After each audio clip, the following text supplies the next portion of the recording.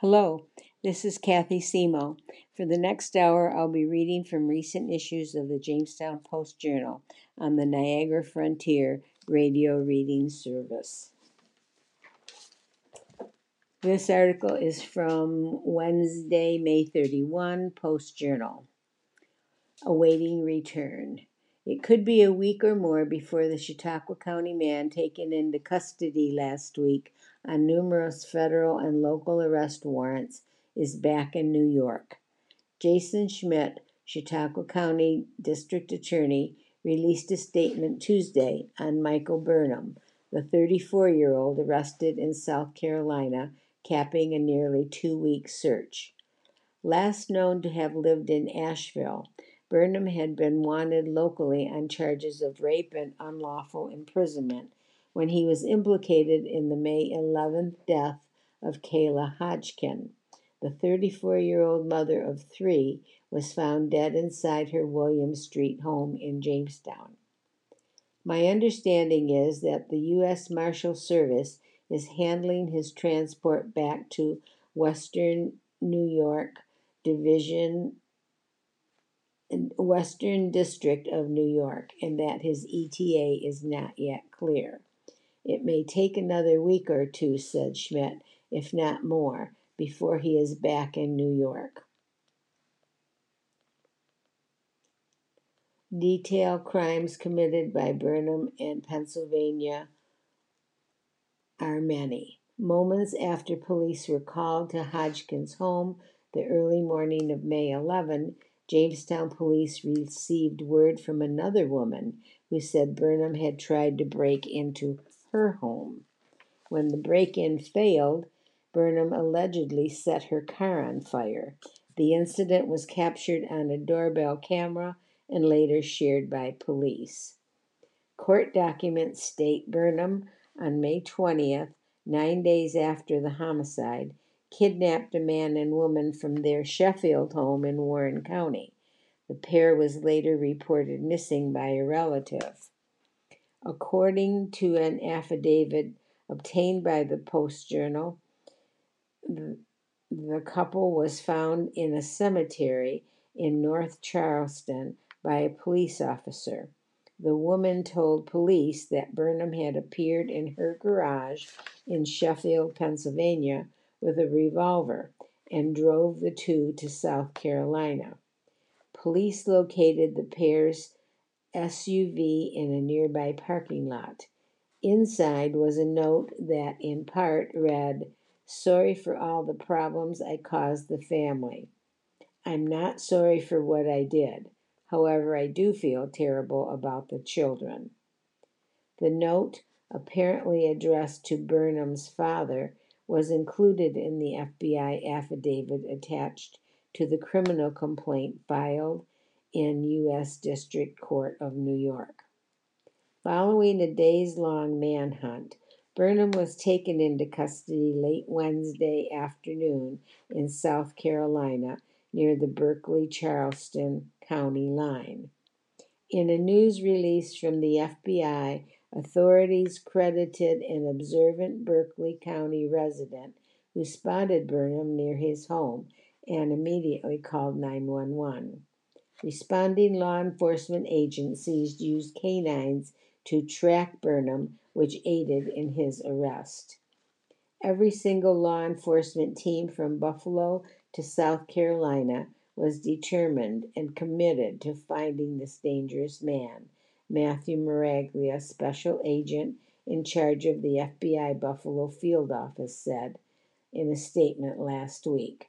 Burnham had evaded law enforcement long enough. I'm thankful no one was injured and grateful to all the law enforcement agencies that came together, and of course the community members who provided tips along the way. We all came together. Our communities are safer tonight because of those efforts. In addition to local warrants for rape, unlawful imprisonment, and arson in New York, and kidnapping in Pennsylvania, Burnham is facing a federal charge of unlawful flight to avoid prosecution. Schmidt said Burnham went before a South Carolina judge where he waived any objection to his extradition on the federal warrant.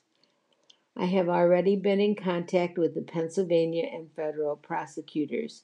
We are coordinating the respective prosecutions so that it makes the most sense for all of us, taking into account that our homicide investigation is still being put together, the DA said. Ms. Hodgkin's death is obviously the most serious event in this tragic chain of events. It is critical to all that we proceed diligently but carefully, especially given our discovery obligations in the face of an investigation that spans multiple states and multiple law enforcement agencies. Schmidt added, I will try to be as transparent as I can given the seriousness of the case. My heart goes out to the family of Miss Hodgkin. We are working hard to ensure that the responsible person be held accountable for his action. To date, no charges relating to Hodgkin's death have been announced. Schmidt said Burnham was the subject of an ongoing homicide investigation arising from her death. Captain Samuelson of the Jamestown Police Department told the newspaper that Hodgkin had reported an assault to the department. Her report led to the police issuing a warrant for Burnham's arrest April 27. Burnham and Hodgkin had previously been in a relationship together, and the two shared a child.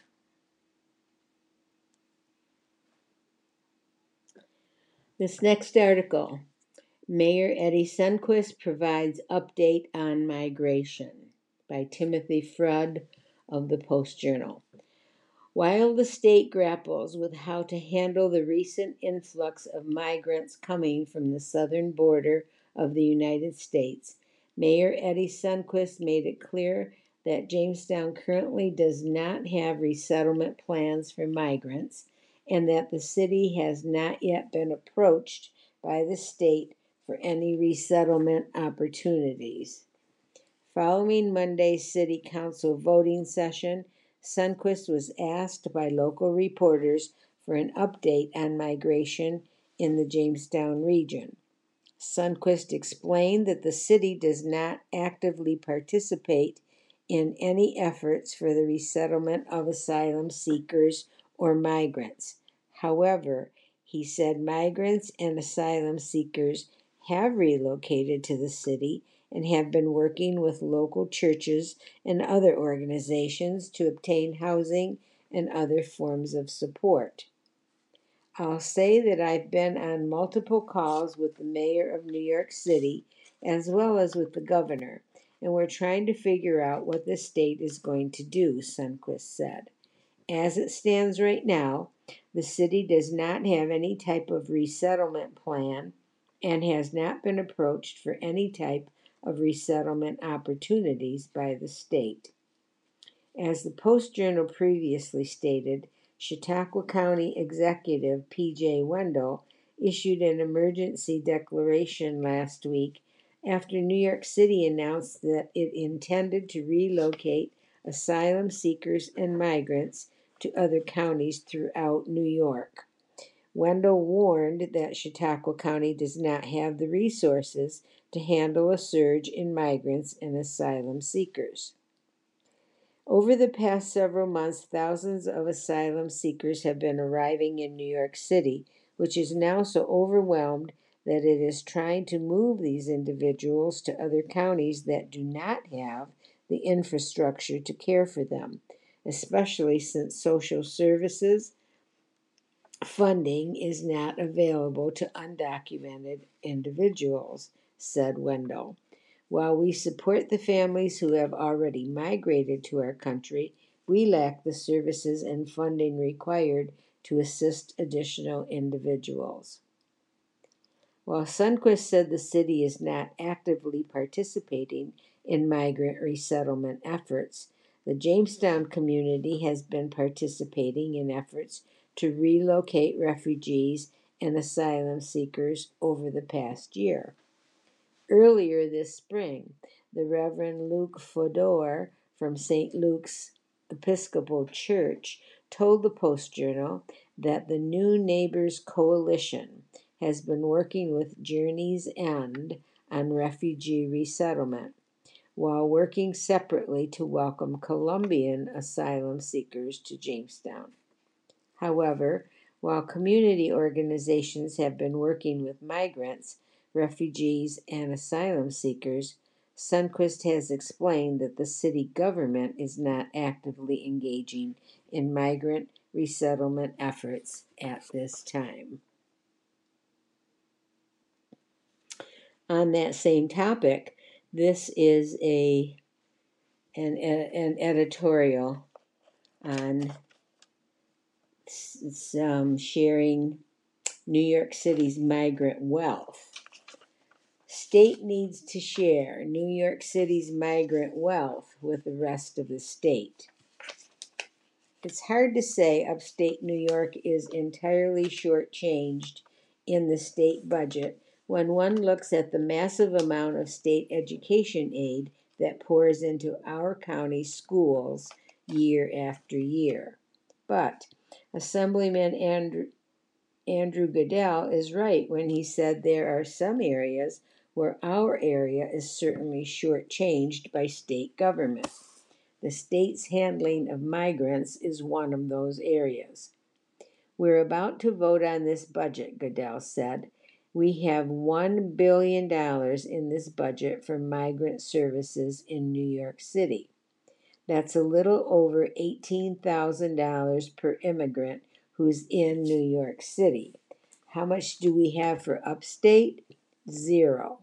My county, by the way, we have several families that are seeking asylum that came from Colombia.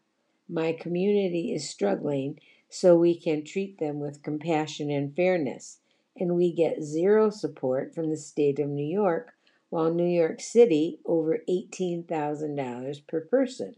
Zero upstate.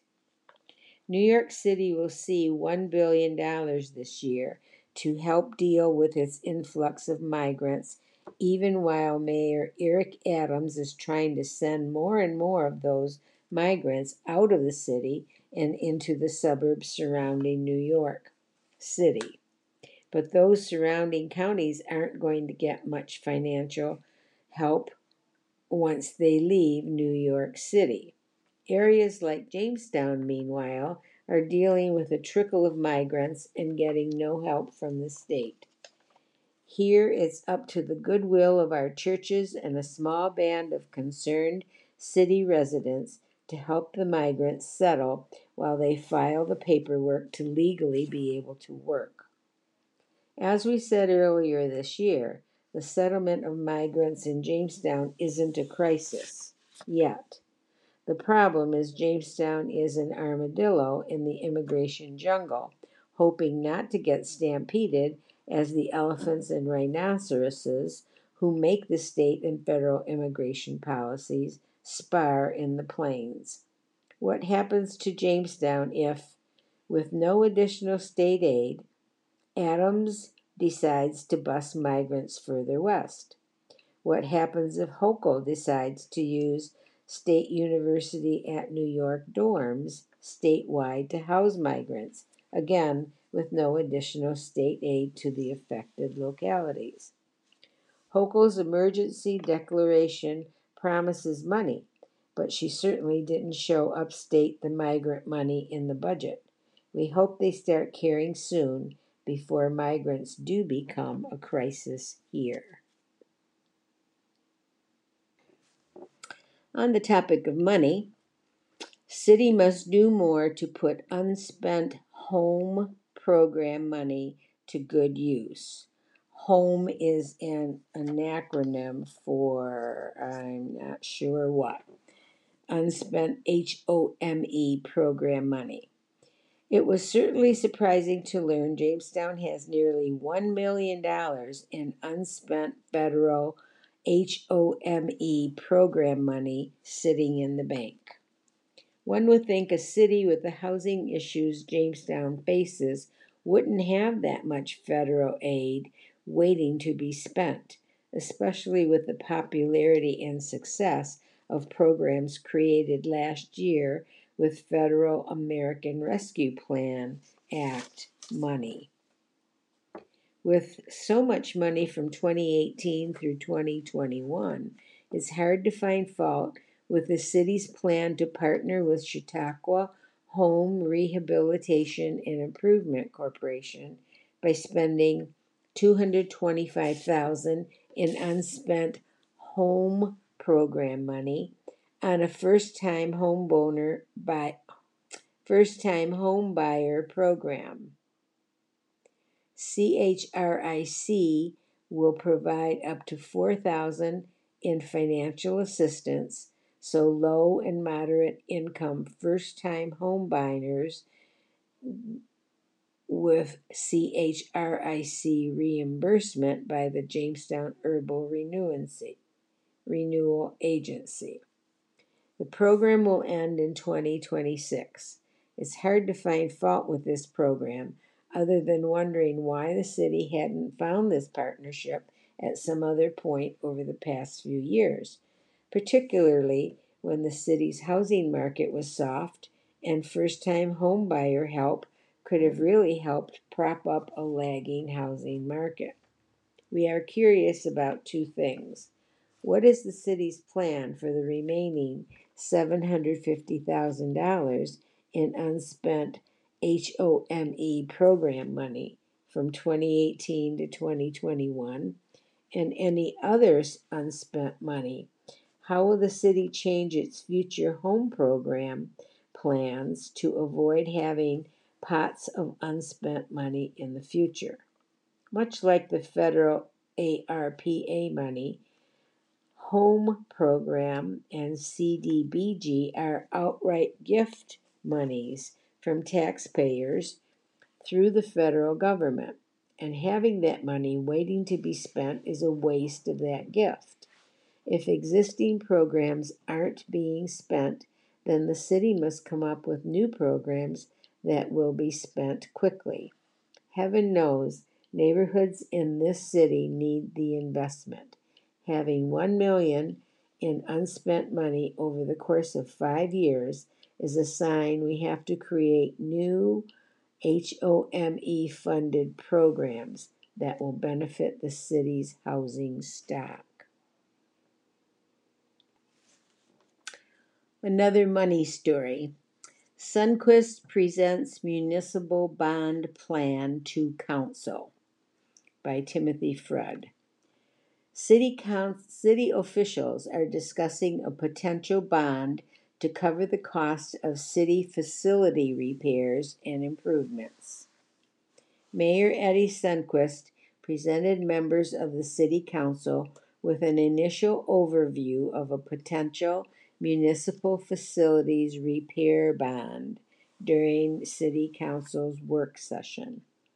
We limited the needs really to the municipal facilities, and this is just a first draft for you all, he said. I know there's not a lot with it, and that's intentional because we want you to take the time you need to discuss it and go through some of those items. I just wanted to give you a high-level overview of what we're looking at in terms of a bond. The total cost of the proposed municipal facilities repair bond is $6.4 million. While Sunquist acknowledged that the total cost of the bond may seem high, he said it does not seem quite as high considering just the cost of replacing the roof at City Hall is estimated at $1.8 million. He explained that the municipal facilities repair bond would cover several different projects, including over $3.1 million in various municipal building improvements and repairs. That includes the roof, he said. We had hoped that the patching we did on the roof was going to hold. We are still seeing leaks within the building, and so it will need to be replaced. As a reminder, that building opened up in 1971.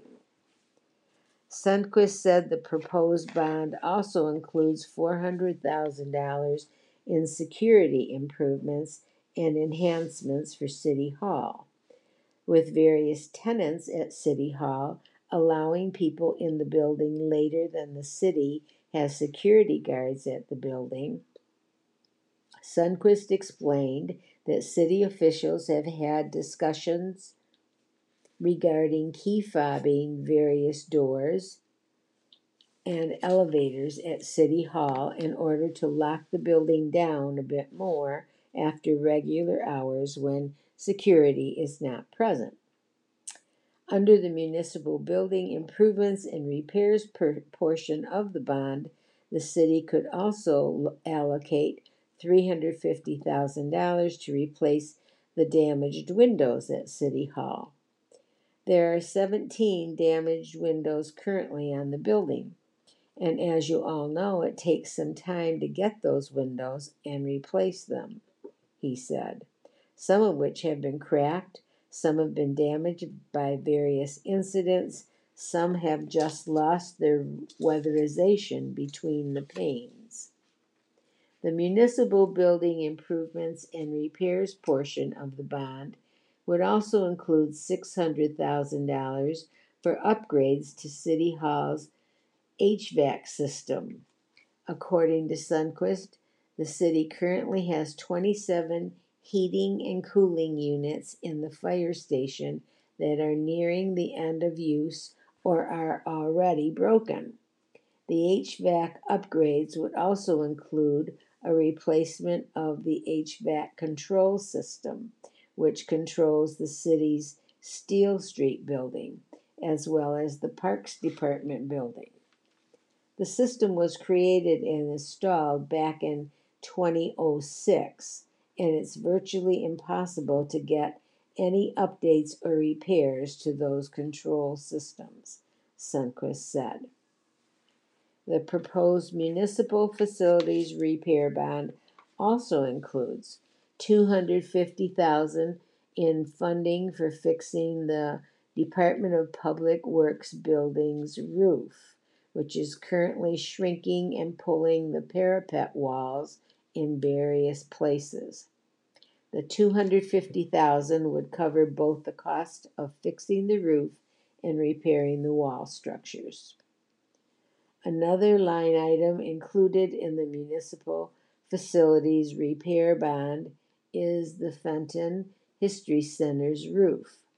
Sundquist said the total cost of replacing the roof would be $2 million due to the delicate process required for the Fenton History Center. I do want to note that we are saying the $2 million, but we are fairly confident we'll be able to get additional grant funding to cover a majority of this. There is grant funding for it, however, we're just in the stages of applying for it, and I wanted to give you guys the full number so I don't have to come back and say we really needed more. Sundquist also proposed bonding for $500,000 of the fleet maintenance building to cover unexpected labor and material costs for the fleet maintenance building project. Between the additional gap funding and the $1 million reimbursement from the state that the city has applied for, Sundquist said the city would have enough funding to complete the project.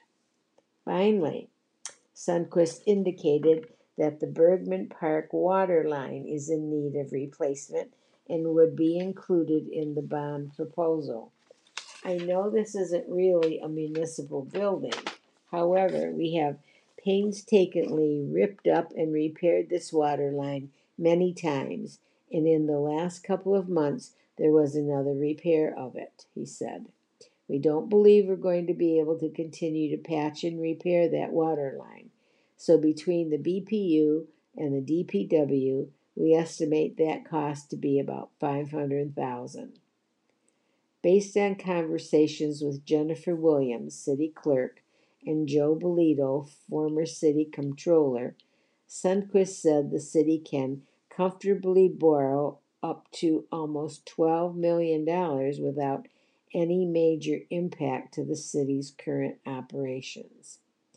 We are very low on our actual debt right now as a city, so we wanted to confirm with them what we think we could borrow, he said. The other thing I would point out is that we still have ARPA funds. I didn't include it here because I think it's a discussion for everyone. There's still $1.7 million in the ARPA funds that could be applied toward all this should the council wish. That's obviously for some further discussion, which would reduce that debt. Asked if any bonds are coming off the city's budget in near future, Sundquist said he was not sure, but would look into it for city council members. Sundquist also shared an update regarding Moody, one of the city's bond raters. For those that may remember, the last time Moody rated the city, they gave us junk bond status, Sundquist said. We did a ratings call with them, and it was very, very positive. We anticipate this week they will be releasing our rating, and it's going to be much higher than junk status, which certainly is a positive thing. Sundquist explained that Moody changed its rating system to incorporate other environmental factors and additional factors, which has been a positive change for the city. He told city council members that more information regarding the city's bonding credit score will be available later in the week, emphasizing that the information is expected to be very positive regarding the city's financial position. Money. YMCA requests funding toward new building by Timothy Frudd. The Jamestown YMCA is asking for a $1 million grant from the Jamestown Local Development Corporation toward the construction of a new Y facility in the community. The YMCA's grant application is under the Nonprofit Assistance Program. The City Council allocated $1.5 million in American Rescue Plan Act funding to help local nonprofit organizations in Jamestown. John Barber, Vice President of Operations for the Jamestown YMCA, and Tom Benson, Chairman of the YMCA Committee, presented an overview of the YMCA's request during the committee's recent meeting. We've submitted a proposal. Many of you have certainly seen that the Y has an endeavor to build a new Y facility, Barber said. The reasons for that are pretty simple. If you've been to the Y, a short walk around the space will tell you pretty quickly the space has aged. In fact, you can walk and see the cornerstone and see that the building was built in 1929. So we're approaching a 100-year-old building. Barber said the YMCA views the proposal as a unique opportunity that comes at a time when the city has received additional funding to help the local community. He added that the city and the community have the opportunity to make an investment that can propel the YMCA forward. With roots going back to 1858, Barber said the Y has endured through many difficult times, such as wars, recessions, periods of inflation. He acknowledged that recent COVID-19 pandemic significantly impacted the operations of the Y, forcing the organization to close portions of its operation. Our fitness centers closed. We saw our membership reduce, but the real secret about the Y was revealed during the pandemic because when fitness centers had to close, guess who was still there with open programming? The YMCA, he said. We were still there providing emergency and essential child care facilities. We were providing meals, delivering meals. We were changing even some things we did in order to be able to meet community needs during that time. While many places were actually shut down, there were many of our staff who actually worked through the entire pandemic because the community still needed the Y. In his request for funding toward the WISE project, Barber referenced how the community came together in 1929 to build a new YMCA facility. He described the grant funding opportunity as an invitation and a way for the city to invest in the Y to ensure that it is prepared for the next crisis that would face the local community. We're actually asking for an unprecedented investment in some ways into something that when or if as challenges face our community, the Y will be there. We will be there for the next 100 years.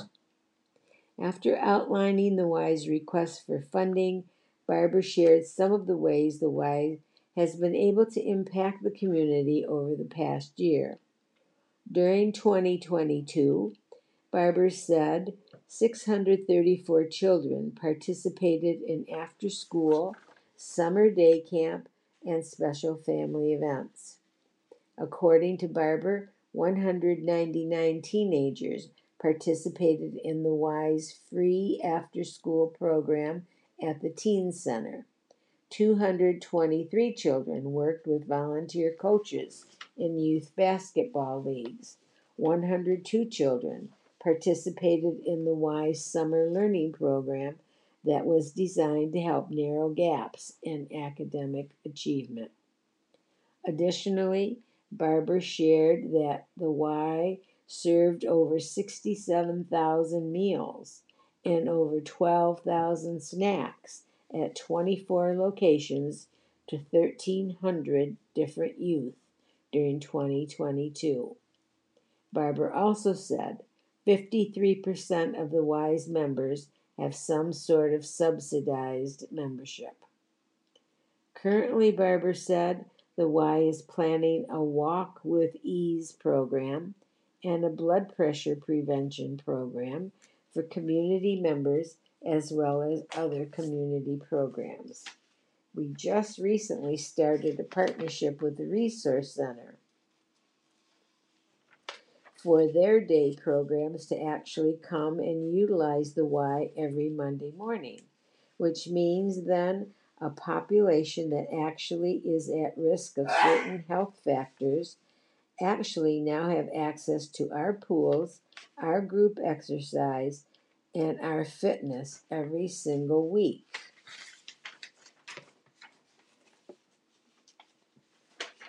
While Barber acknowledges that the Y's funding request is large, he believes the city's investment would have long-lasting effect.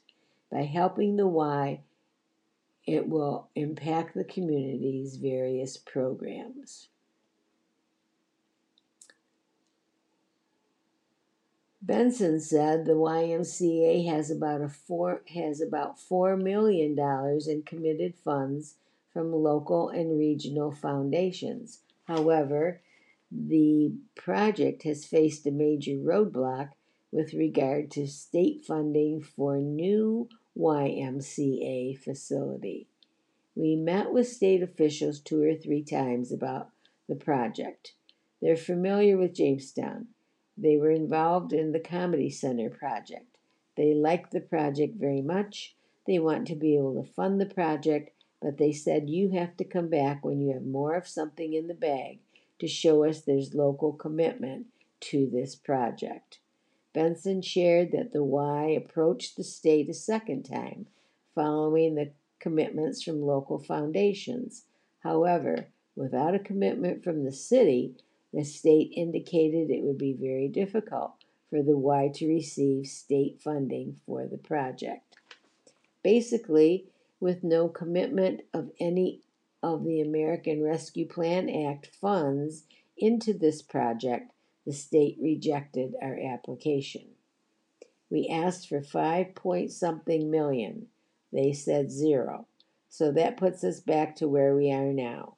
Raising 30 million is a process where you have to be able to point to success, to the next place, to the next place, to the next place.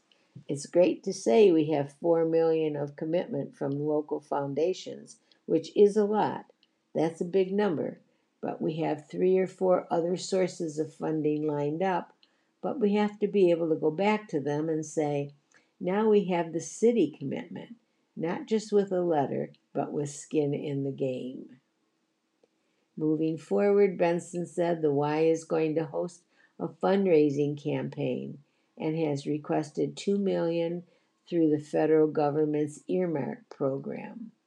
He described the new facility's fundraising status as a pyramid of funding that can quickly add up to total needed by the Y with the right steps.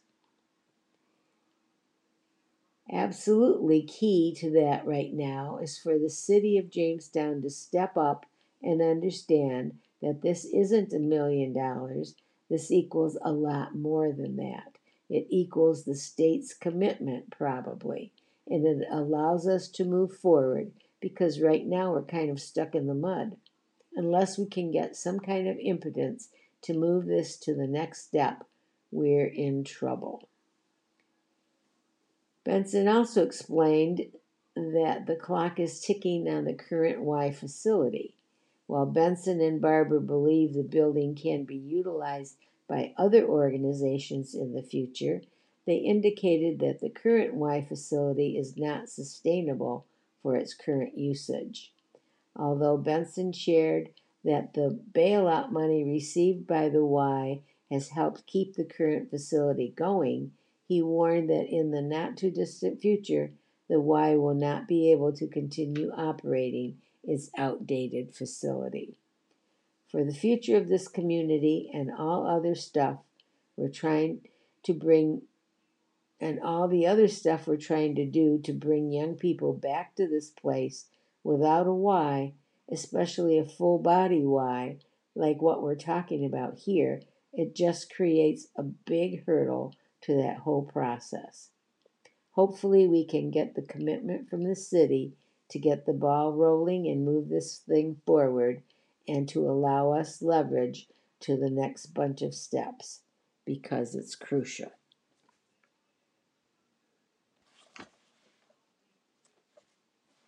You are listening to a reading of articles and features from the Jamestown Post-Journal on the Niagara Frontier Radio Reading Service.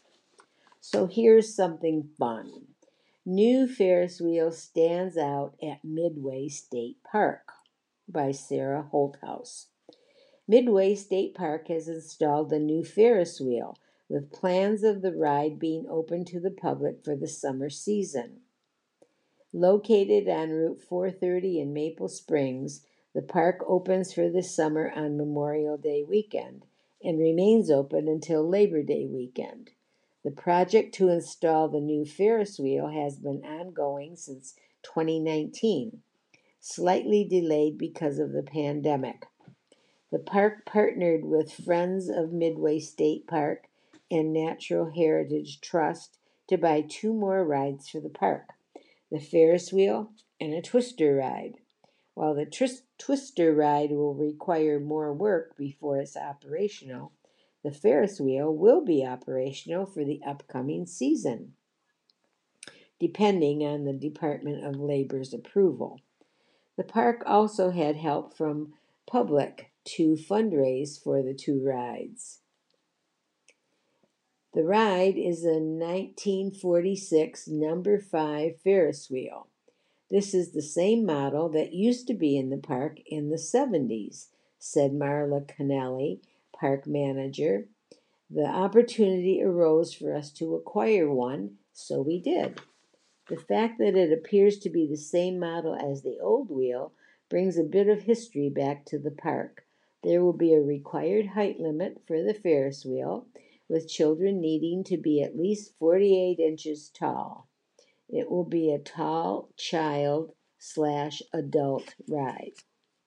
As far as the Twister goes, the main reason there's so much more work to do is because the original manufacturer is no longer in business. We have to have parts custom made. This is an Alan Herschel ride, and we believe that when it's up and running, it will be the only one in operation in the country. The park has never had a Twister before, but has had a collection of other Alan Herschel rides. In the future, the park hopes to have several other rides installed, including others that were historically present at the park. The two current rides were purchased from Lakemont Park in Altoona, Pennsylvania, and that park has other rides believed to make wonderful additions to Midway. There's a master plan available online. There's always something happening. We try every few years to do something like this, Kennelly said, though this has been the main focus for the last few years. Another big future event planned for the season is Midway State Park's 125th anniversary.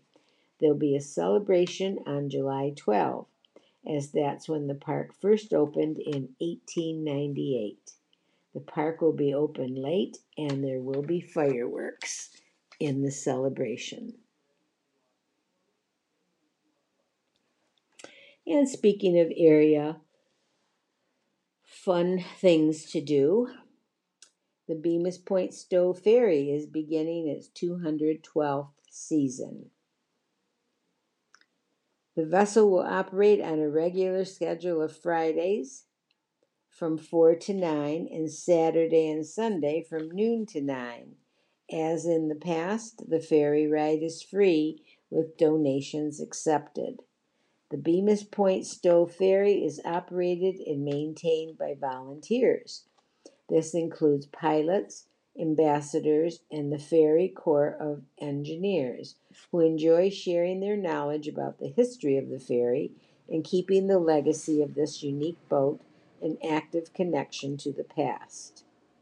According to Jay Coons, the co-president of the organization, the ferry offers a unique way to see the lake. Nobody rides the ferry if they're in a hurry, Kuntz said. Come take a trip back in time. More information on the ferry can be found at www.thebemispointstoweferry.com or at the ferry's Facebook site, The Historic Bemis Point Stowe Ferry.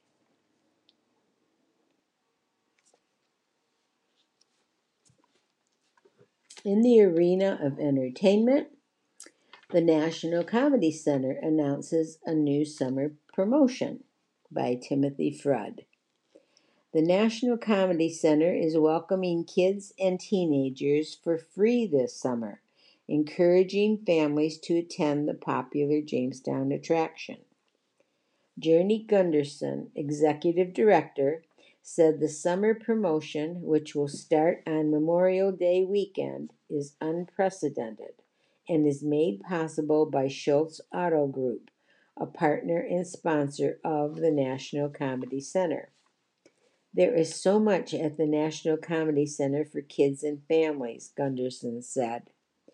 It's an experience featuring comedy's greatest hits for all ages, and it's interactive. They can perform comedy, karaoke, put themselves into classic television and movie scenes, create their own funny cartoons, and more. Much more. Gunderson said U.S. News and World Report has even recognized the National Comedy Center as a top 25 family weekend getaway site. Under the summer promotion, up to 2 children and teenagers can visit the National Comedy Center for free with an accompanying paying adult. If you haven't been to the Comedy Center in a while, you have to see our 2 newest exhibits, Gunderson said. Johnny Carson, the immersive experience with hologram host Jimmy Fallon, features Steve Martin, Mel Brooks, Martin Short, Bette Midler, Byron Allen, Billy Crystal, Paula Poundstone, Conan O'Brien, George Lopez, Jay Leno, and many more as we showcase the king of late night on 30 digital projection surfaces in our state-of-the-art theater.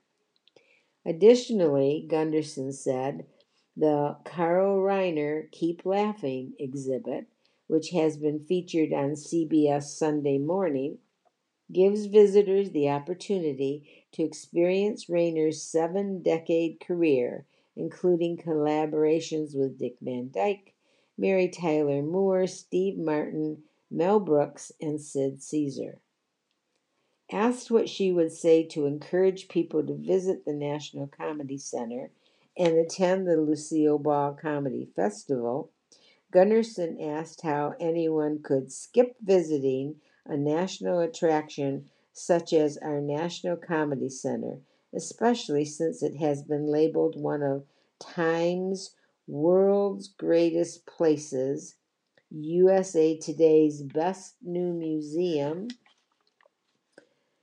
and Best New Attraction in the Country, People's Magazine's 100 Reasons to Love America, and U.S. News and World Report's Top 25 Family Weekend Getaways in the country.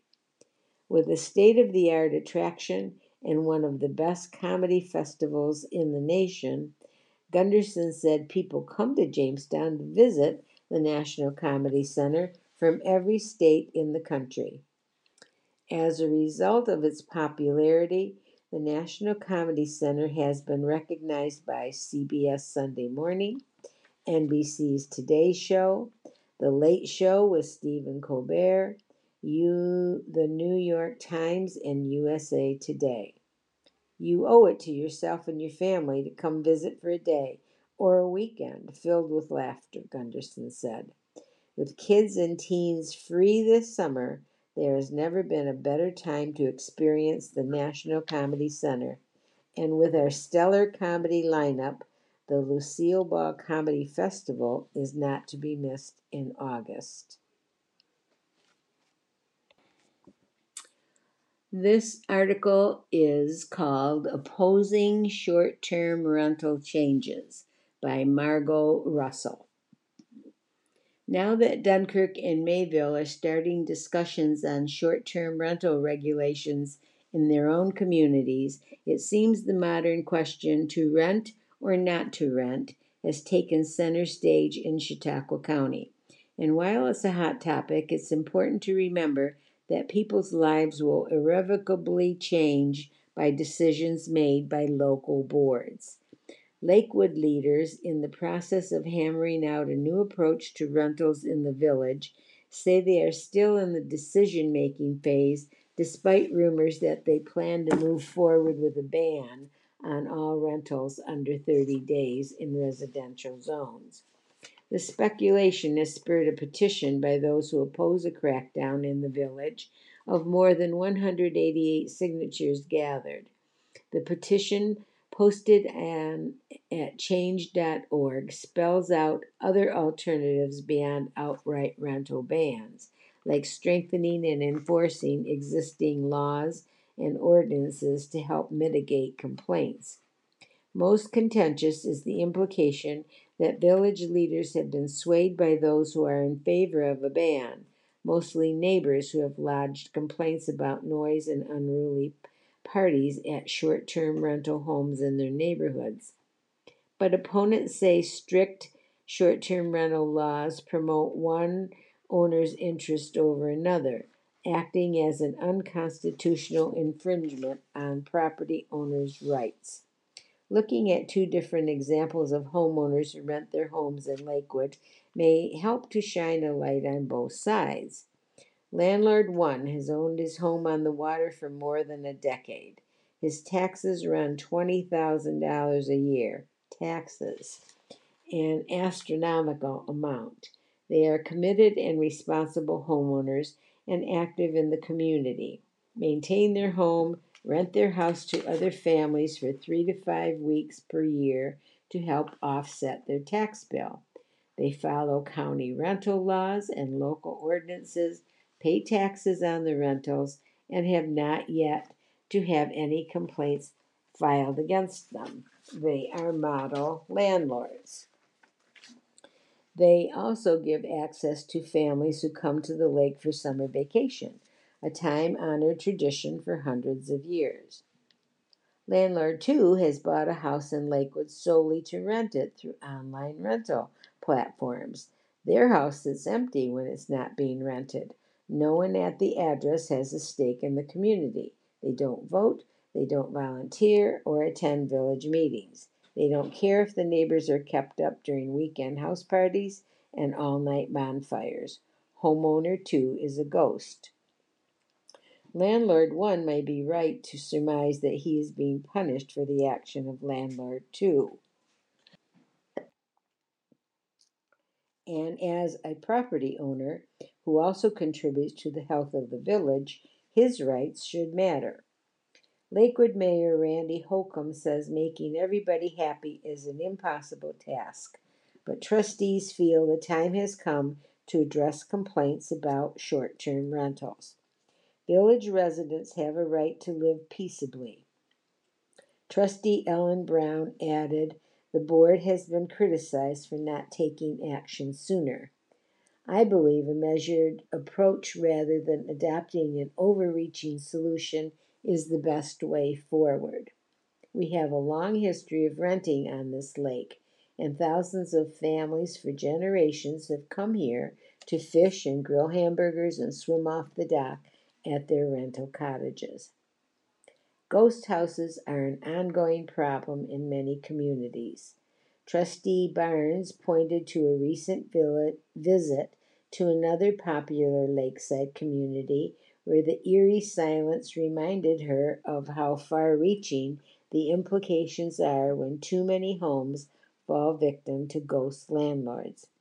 But it's possible to grandfather in those who have been renting successfully for years, or the board could also adopt a percentage rule, which stipulates a homeowner must occupy his house a majority or a certain percentage of the year. There are a myriad of ways other communities have dealt with rentals that forego outright bans. The time for information gathering is coming to an end. Holcomb says they will hold an open house so residents can ask questions and offer more input, although a date for that has not been yet set.